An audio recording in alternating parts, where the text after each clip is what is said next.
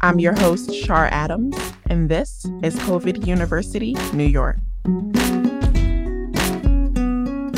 Since the COVID-19 shutdown began earlier this year, a single term has been forced into our collective consciousness: essential worker, a public or private sector employee who is considered to provide an essential service to critical infrastructure.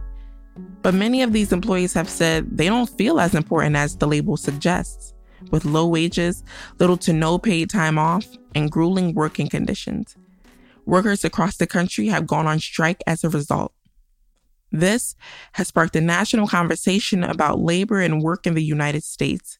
Bus drivers, construction workers, grocery store workers, and more are demanding proper financial compensation and protection from COVID-19, as many of these workers have died due to the virus.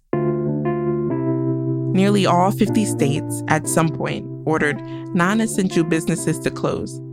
But thousands of essential workers have been expected to report to work faithfully as the deadly illness continues to ravage the country. Many come into close contact with people each day and have even tested positive for coronavirus in recent weeks.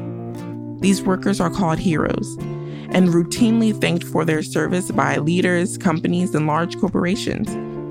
Some have called this lip service, aimed at deifying the group without actually making their material lives any better. Poor working conditions have always existed in the U.S., but the COVID-19 pandemic has only highlighted how underpaid and undervalued essential workers can be. What does it mean to be an essential worker in the United States? How can we protect this group of employees deemed absolutely necessary in the midst of a pandemic? And how can we address the ways local, state, and federal governments have fallen short in this area? These are all questions that must be asked as the pandemic stretches to the end of 2020.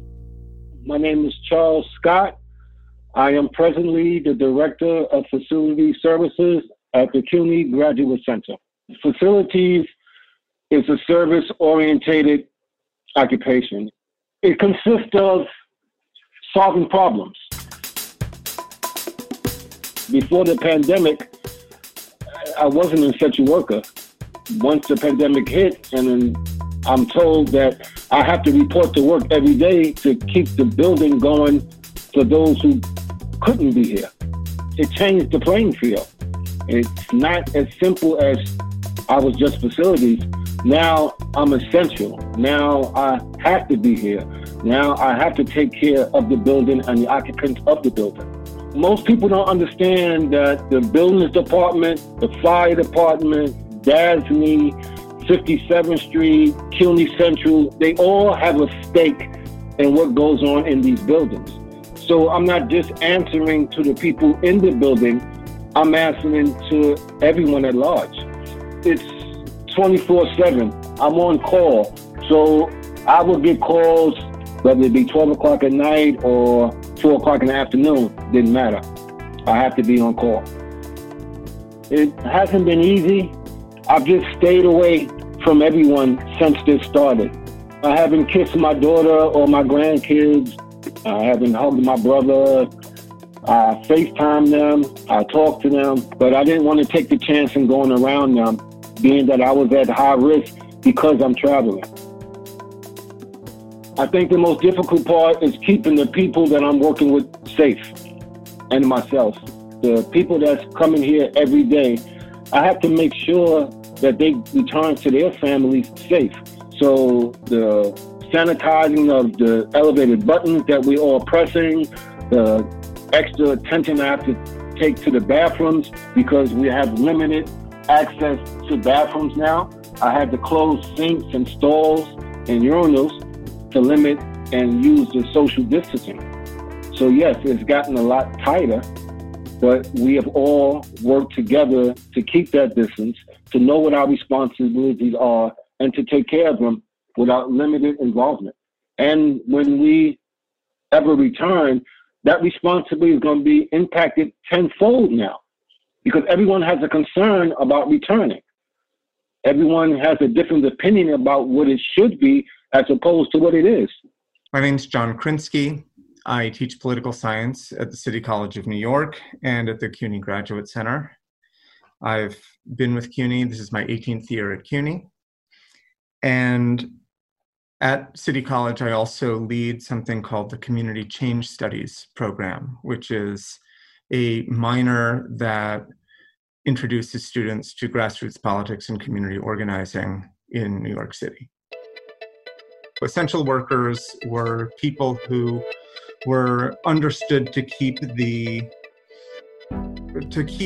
everything moving insofar as anything was moving. So you had people who were keeping the subways open and cleaning them and driving buses, and very often with reduced hours and often reduced headcount, you had workers who were cleaning buildings, providing security, all of the people who were doing warehouse work and post office workers and drivers. I don't think we're on the road right now to say appreciating so-called essential work enough to pay for it.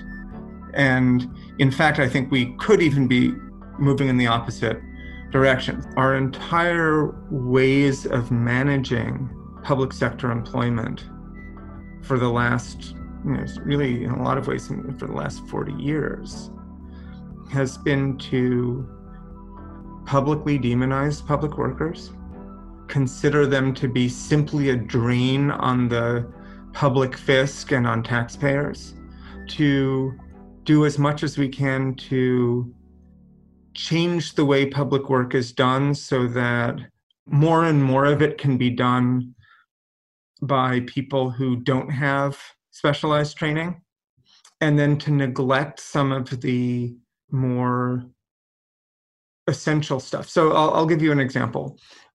Think about what it would be like to hire enough workers in the MTA to make all of the bathrooms that exist in subway stations functional and clean on a regular basis.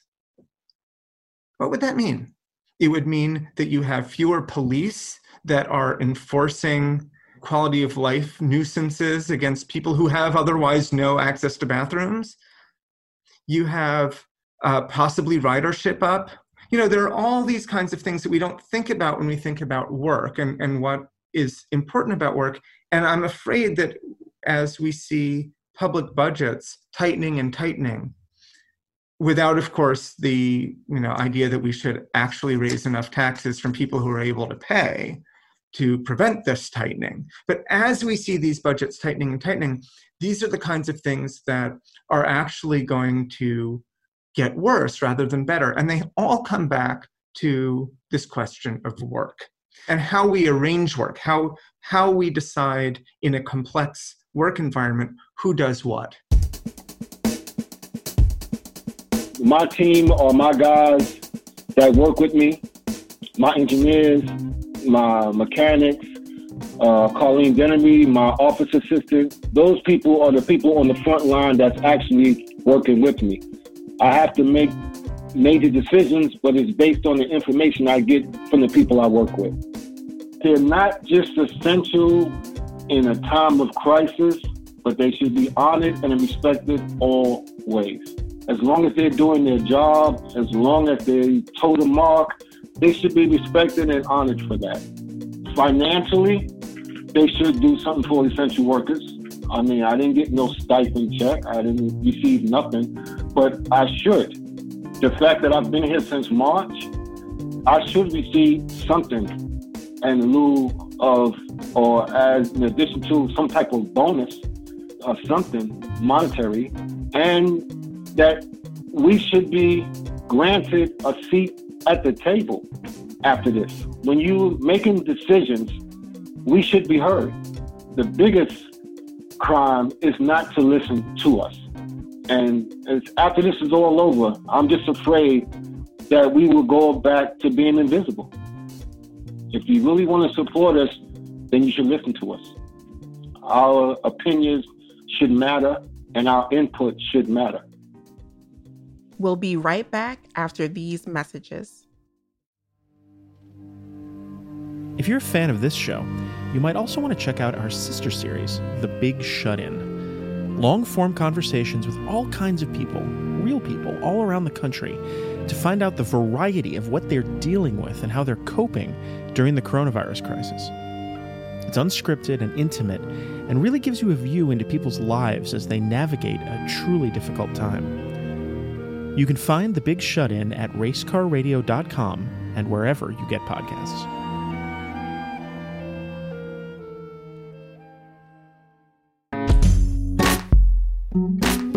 I'm beyond my biggest fear. I'm only looking at what's going to happen when this is over. If they came up with a cure tomorrow, if everything was all right by next week, would we go back to just being the guy who cleans your bathroom? You know, will they remember all of this? I'm not talking about the thank yous that I hear so often, like it's rehearsed. I'm talking about being genuine and looking at yourself and saying, maybe we as an institution could do better.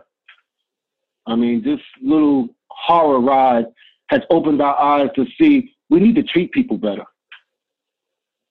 especially the people that work with us, because without them, there wouldn't be no us. I mean, it's hard to know what a post-COVID normal looks like. I think everybody just assumes that we're going to go back to the way it was. But even if we don't go back to the way it was, I mean, which on some levels could be a really good thing, I generally think that we're going to return to some of our older bad habits of thought, including thinking about skilled and unskilled work as if there's a clear demarcation between those, as if skill isn't and hasn't historically often been a demarcation of exclusion from certain kinds of workforces that are not at all based on technical ability. COVID has been clearly a disaster for the city, but it's been a really unequal disaster. It's a disaster that has affected Black and brown communities at much, much higher rates, both in terms of incidence and in terms of mortality. And it's not surprising. And part of the reason it's not surprising is that especially in the sort of first few very, very bad months of COVID, there were several factors that put Black and brown communities at higher risk. And one of them was that there were a lot more people in those communities who were deemed essential workers. And so they had to show up. So the essential worker label, as it is problematic. One of the things about COVID is that, like most disasters, it kind of did more to expose than to fundamentally change the central dynamics in our society. When I started here in 2002, I didn't have on rose-colored glasses. Like I said, I grew up in America, so I understand certain things. But we are forced to be excellent. You just can't be good. It's not the way things work. In order for you to be in a position to supervise others, to make decisions and to sign invoice and to do all the things that they are required, you can't be average. I had to be above average. I had to go the extra mile every time. You always have to reprove yourself.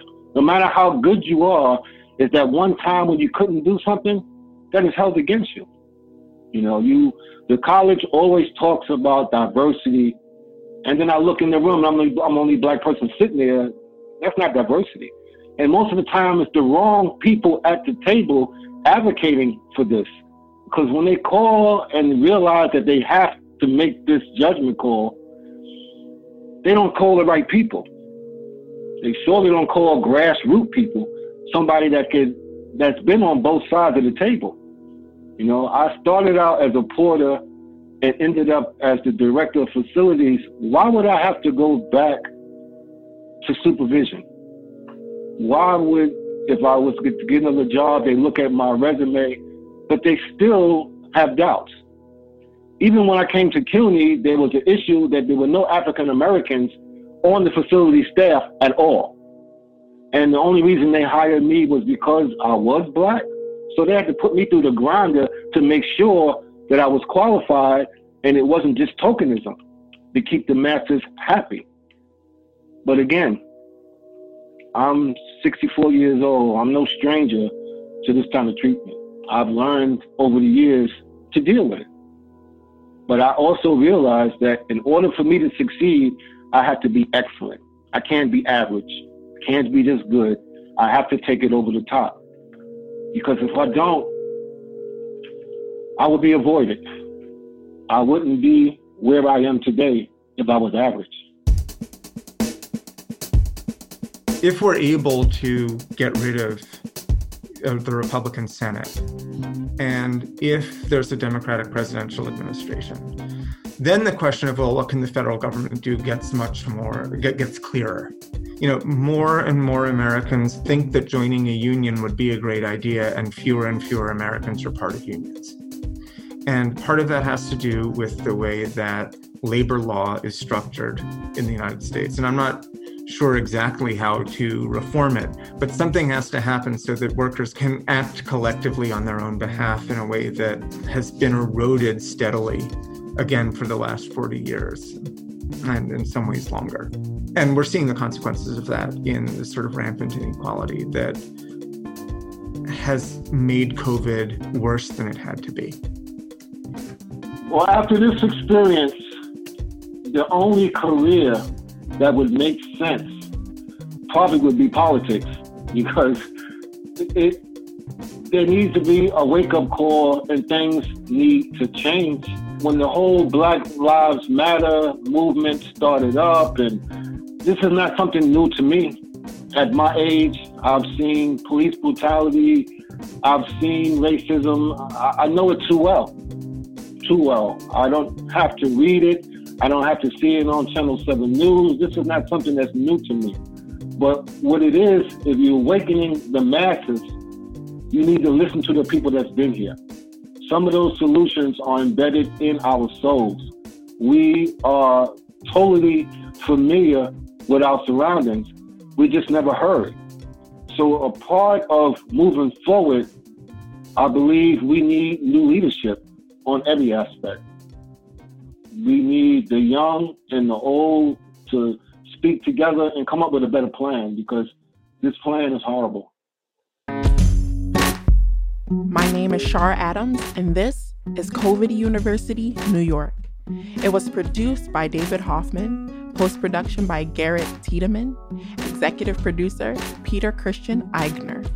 This is a co-production of the Gotham Center for New York City History and Race Car Radio. Initial funding for this series was generously provided by the Seed Time Fund and Lauren Kramer.